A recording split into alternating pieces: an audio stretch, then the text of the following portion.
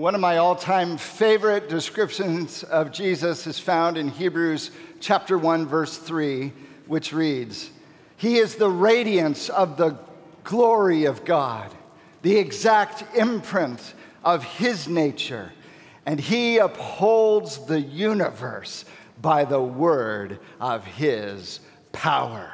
The word of his power. Just look at those three magnificent phrases. He's the radiance of the glory of God. You know, when you close your eyes and you feel the warmth of the sun radiating out and falling upon your face. Jesus is the glory of God that has come up close and personal. It touches us. Jesus himself put it this way: if you've seen me, you've seen the Father.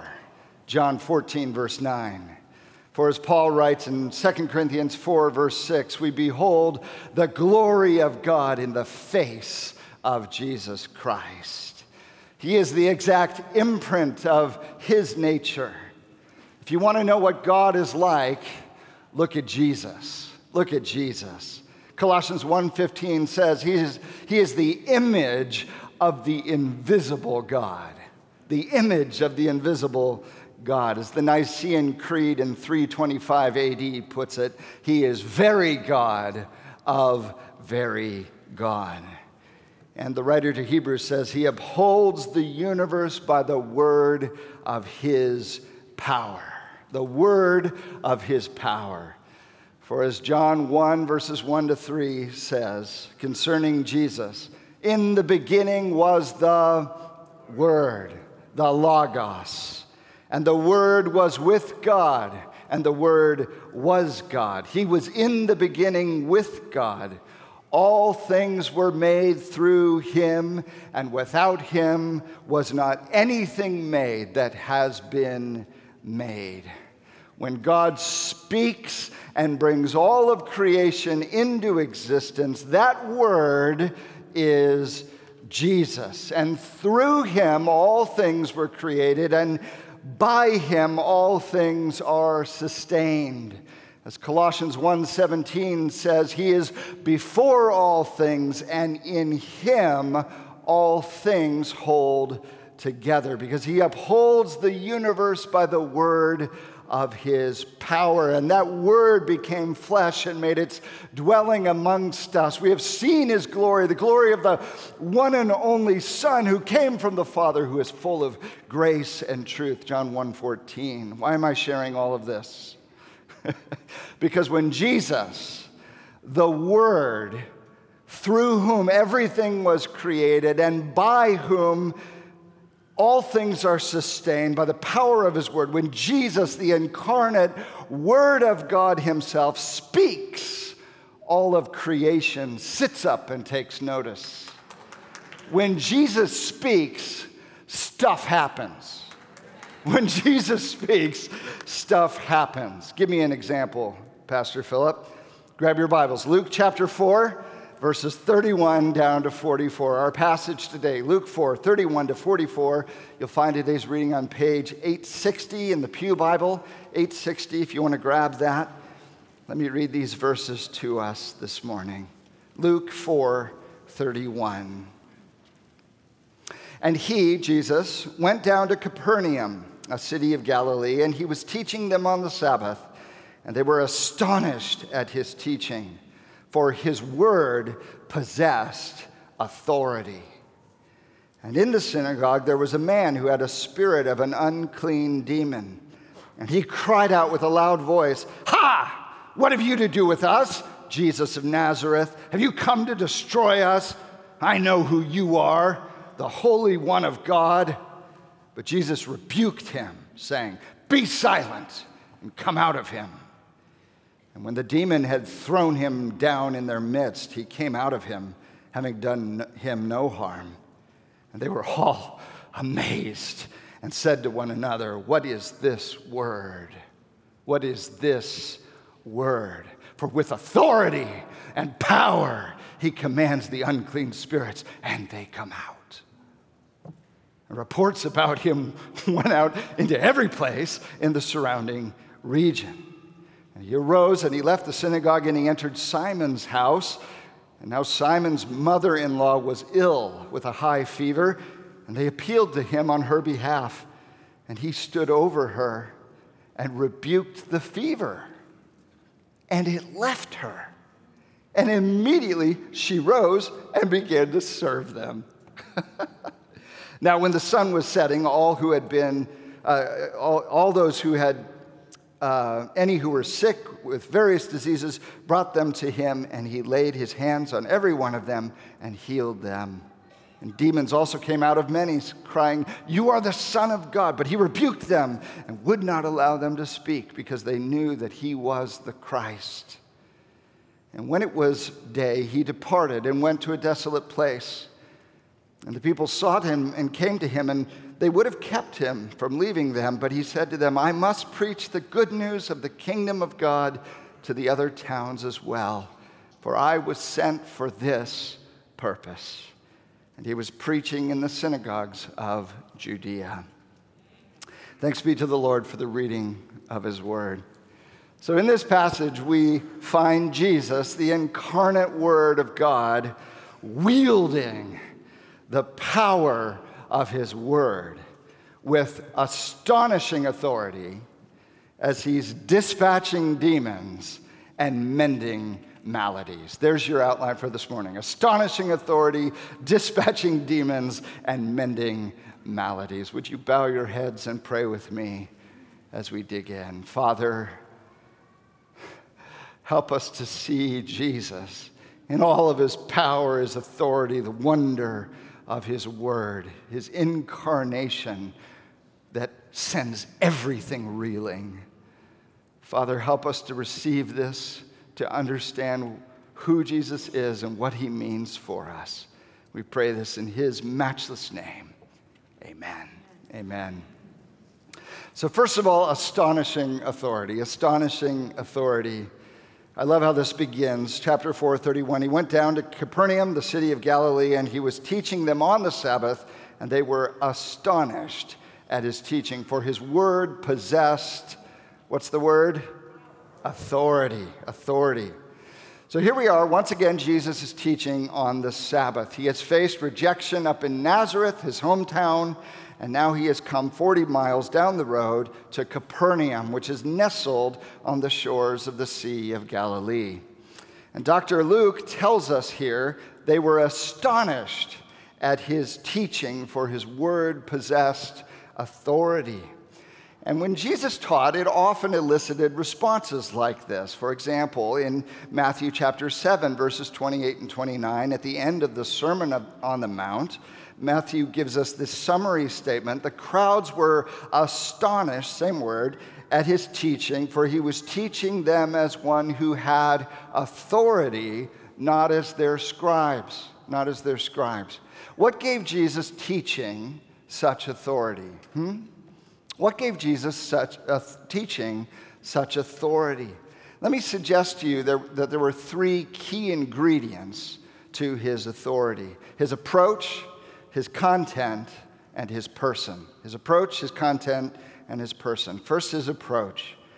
The scribes and the teachers of the law in Jesus' day were well-researched, they were highly educated, and they would often, in their homilies, their sermons, their messages, they would often quote at length from centuries of rabbinic tradition. So this guy says this other guy says this, put it together, maybe we get this, that sort of thing. So they would go through a passage and they would tell you what everybody else, all the experts, all the authorities would have said about that passage. They had amazing citations and they had a real depth to their footnotes, right?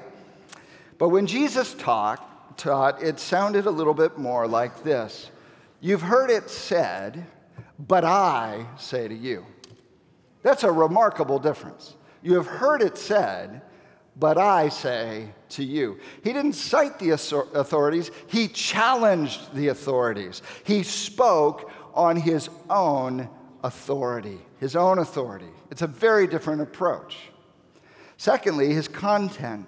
Luke doesn't actually tell us the content of Jesus' teaching right here in these verses, but we can infer it. If we skip to the end of the passage, down in verse 42, this is what Luke writes. And when it was day, he departed, he went to a desolate place, and the people sought him and came to him and would have kept him from leaving them. But he said to them, here's the key part, I must preach the good news of the kingdom of God to the other towns as well, for I was sent for this purpose. And he went on preaching in the synagogues of Judea. So there's the content, you see it. He is preaching the good news of the kingdom of God. The other towns need the same message that he has given to them.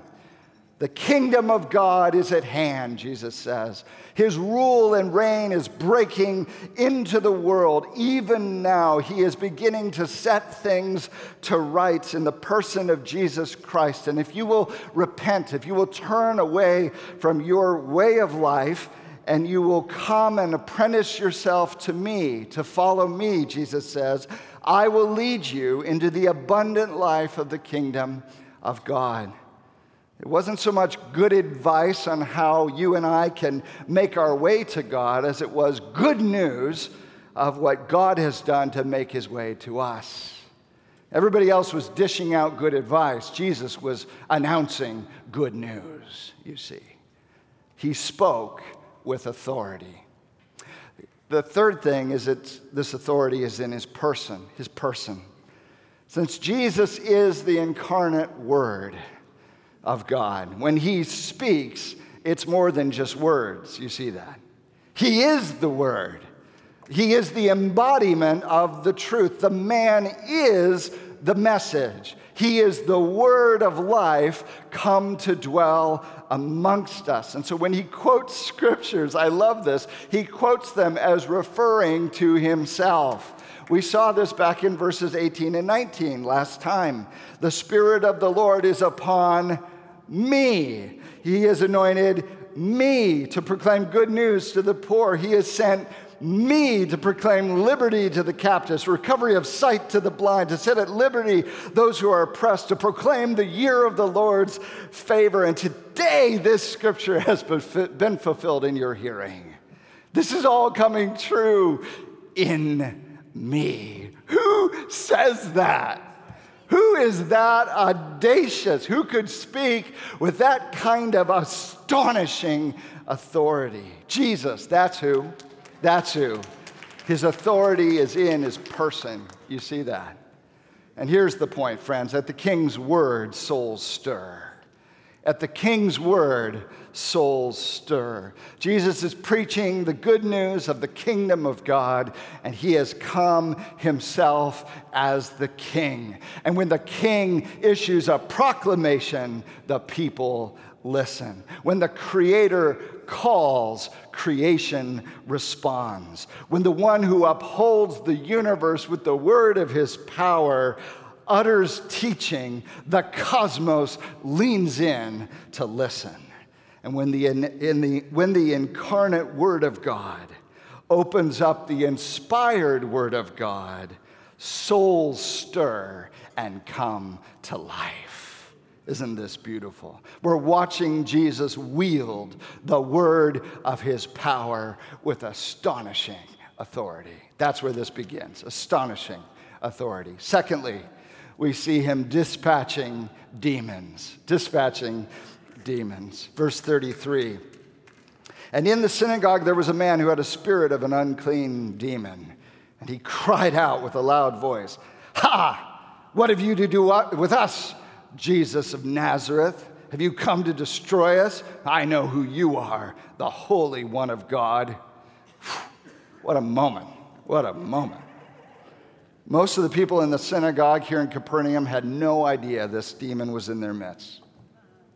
But as Jesus speaks with power and authority, it flushes this evil spirit out into the open. He's under pressure. He can't handle it, and he bursts out, and he yells, "Ha! What have you to do with us, Jesus of Nazareth?" Translation, "Stop it. Leave us alone. What are you doing here? This is our domain." It's a challenge, isn't it, to Jesus' authority. The demon wants Jesus to be quiet and get out of town. That's what he's doing. He hisses, the demon does, "Have you come to destroy us?" This is actually a response we see many places in the scriptures. The demons know their time is limited.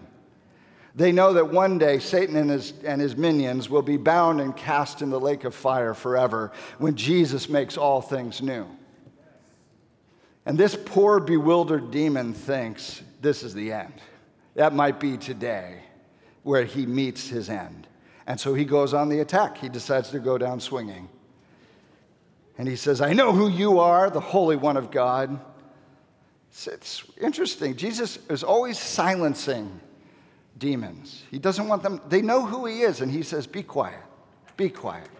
Why would he do that? Throughout the Gospels, we find Jesus constantly telling people to keep his identity quiet. It's like he's trying to slow things down and keep it contained. Because if stuff starts moving too big, too fast, too early, he won't get all the things done he needs to get done before the cross comes and puts a terminus to the end of his earthly ministry. And I think what's happening here is the demon is trying to blow Jesus' cover. He's trying to get everything flying and blow everything up so that the crowds will crucify Jesus immediately. He won't have to deal with him. But Jesus, verse 35, rebuked him, saying, "Be silent, come out of him." I love it. The demon wanted Jesus to be quiet and leave. And now Jesus says, "You be quiet and leave," right? And when the demon had thrown him down in their midst, he came out of him, and having done him no harm.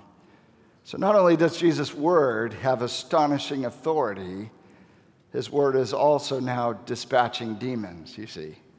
At the word of Jesus, this evil spirit throws this poor man into the ground in some sort of convulsion and then flees the scene in terror.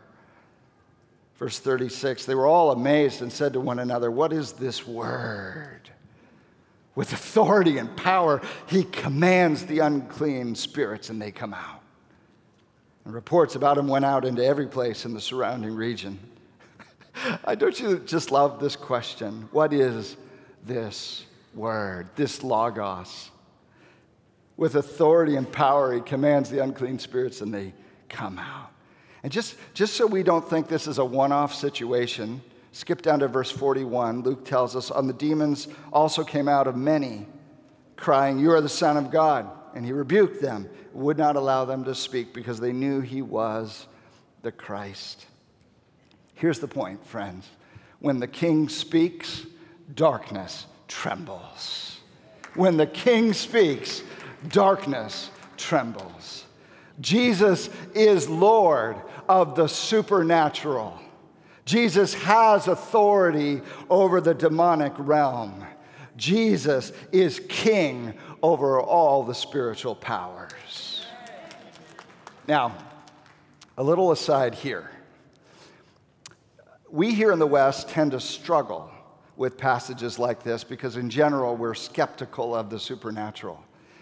We think demons, spirits, supernatural evil beings. Really? I mean, how primitive is that, right? In Western culture, we've largely tried to demystify evil. So we talk about evil, but we change the labels. We talk about psychological maladjustment. We talk about trauma responses. We talk about social conditioning. We talk about unjust systems. We talk about power struggles. And we think that these human factors can fully account for all the horrors and atrocities of this broken world. But those explanations, friends, are frankly falling short. They're wearing thin. I mean, how many mass shootings will it take? How many suicide bombings must we endure? How much sex trafficking must we face?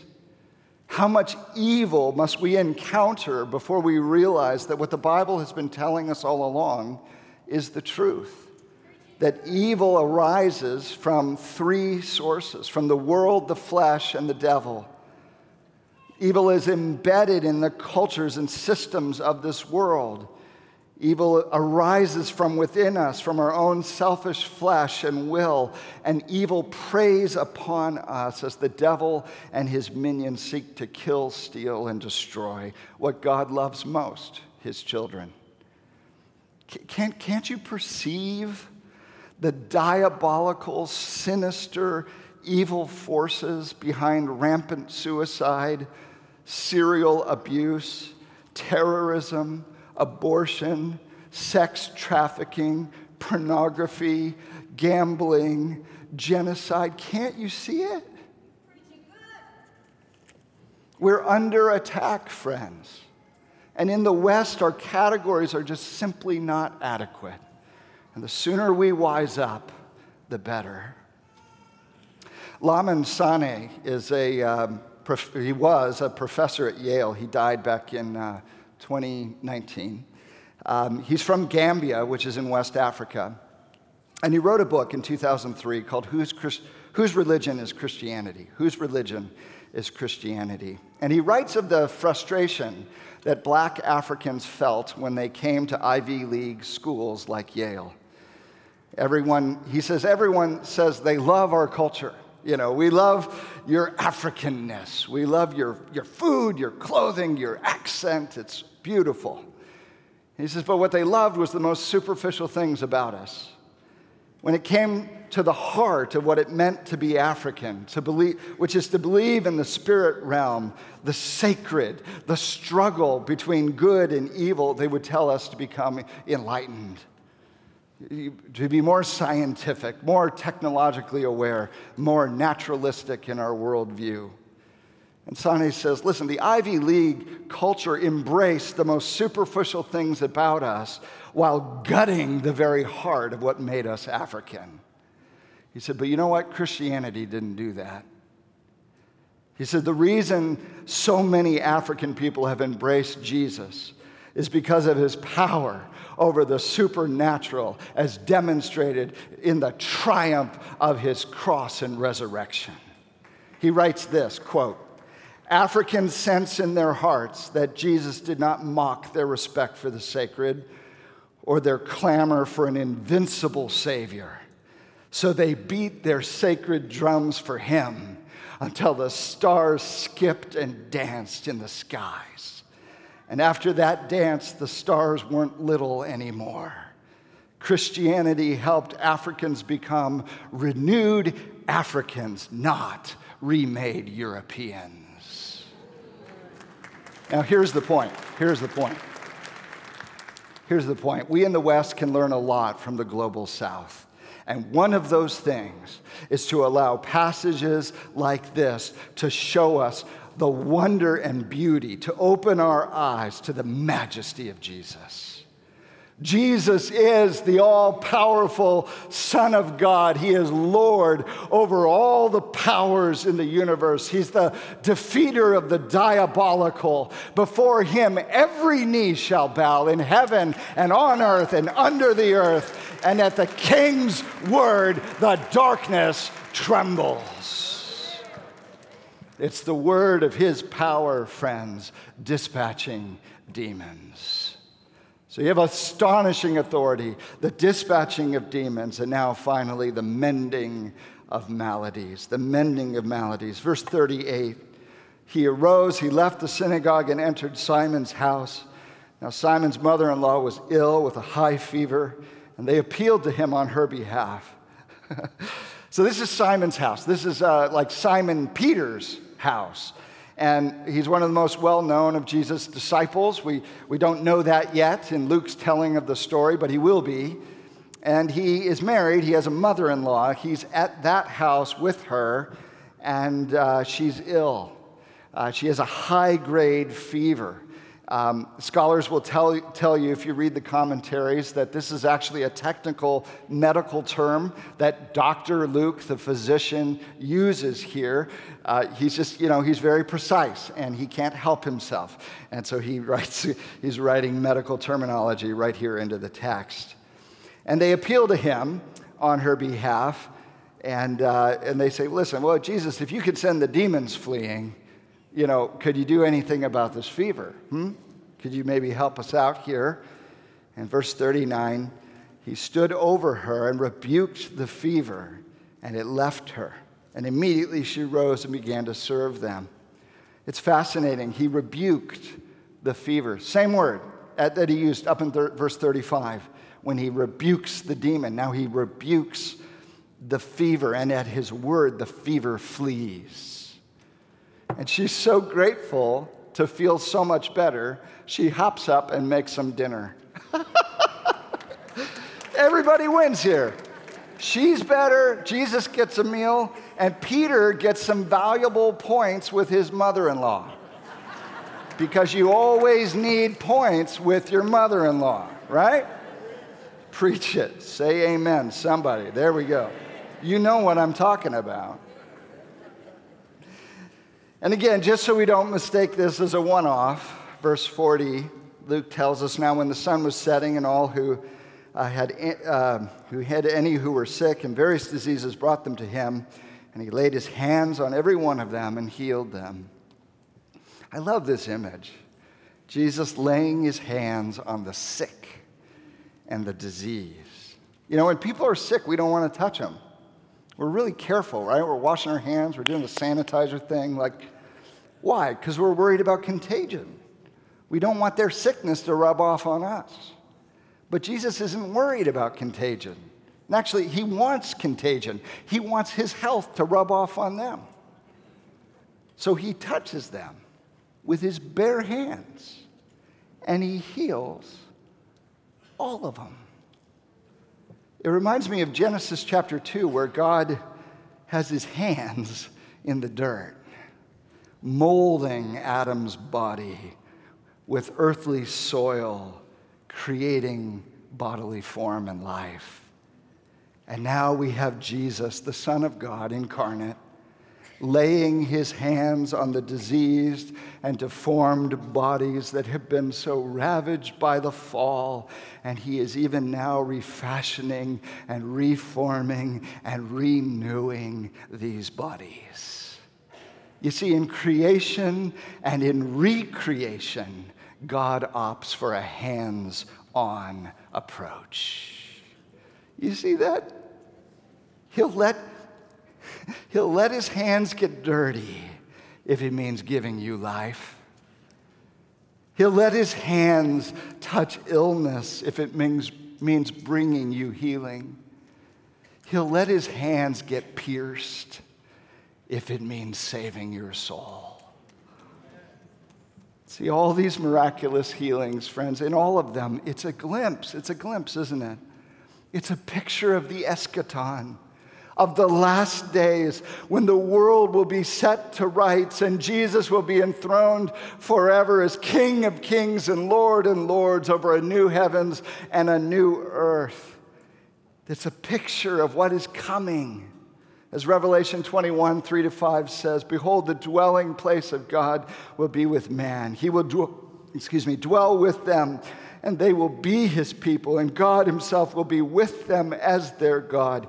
He will wipe away every tear from their eyes. How do you wipe tears? With your hand.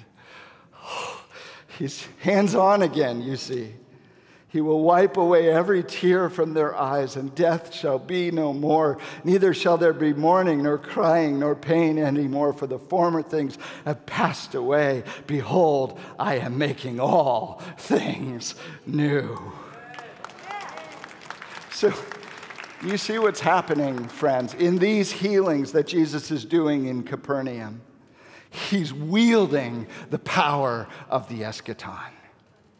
He's taking a tiny droplet of all that eschatological glory when everything is made right and new in the new creation. He's taking a droplet of it and he's bringing it back in time. And he's taking that little dropper and he's just dropping it down. Look what I can do. Look what it will one day be like. He is doing for one person in Capernaum what he will one day do for all people in the dawn of the new creation. It's a glimpse of the world to come. A little crack has opened in the walls of the world, and the light of the new creation is shining in. As he rebukes these fevers, as he heals these diseases, at the King's word, friends, renewal begins. Renewal begins. The eschaton is dawning. The kingdom is breaking in. The renewal of all things has begun. And with the word of his power, Jesus is making it so. He's making it so. What is this word, this logos, that preaches the kingdom with authority, that silences demons and they go running, that rebukes fevers and heals the sick? This is Jesus, the Word made flesh, Emmanuel, God with us, the incarnate King, who will defeat death by becoming, who will defeat sin by becoming sin for us, who will crush Satan by receiving the serpent's bite, and who will vanquish death by allowing death to swallow him up. Don't you see, friends? As Jesus here is sharing the spoils of his victory over sin, Satan, and death with these folks in Capernaum, he is spending capital he has not yet earned. He is committing himself to the cross. When did Jesus conquer sin, Satan, and death? On the cross and through his resurrection, which has not happened yet. He wields the power of the new creation, which can only come through his death and resurrection. And in doing so, by exercising this authority, he guarantees he will go to the cross. He is wielding the power of the eschaton at his own expense. At his own expense. Their freedom will require his bondage. Their healing will require his wounding. Their life will require his death. You see, he's already becoming their substitute. They just don't even know it yet. Isn't this beautiful? In this passage, we see Jesus' fierce loyalty for his people. We see his willingness to get his hands dirty for us. We see his willingness to fight against the tyranny of sin, Satan, and death. We see his willingness to wield authority on behalf of those he loves, even at great personal cost to himself. And it's a reminder to us, to those of us who are united to Christ by grace through faith in him, who have put all our hopes on Jesus Christ, who died for us and rose again. Here's the hope. If God is for us, who can stand against us? If God is for us, who can stand against us? Jesus is the all-powerful Word of God, friends. He's the master of all creation. He is Lord over all the powers.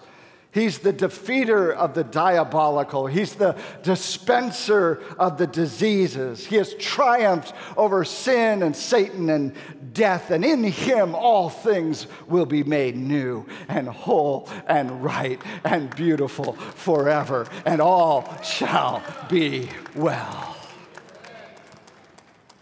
So as Paul writes in Romans chapter 8, if God is for us, who can be against us? Who shall separate us from the love of God that is in Christ Jesus our Lord?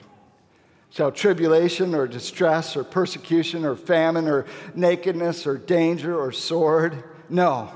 In all these things we are more than conquerors through him who loved us. For I am sure that neither death nor life, nor angels, nor rulers, nor things present, nor things to come, nor powers, nor height, nor depth, nor anything else in all creation will be able to separate us from the love of God that is in Christ Jesus our Lord. Amen? Amen. Don't you see the logic of that verse, those verses?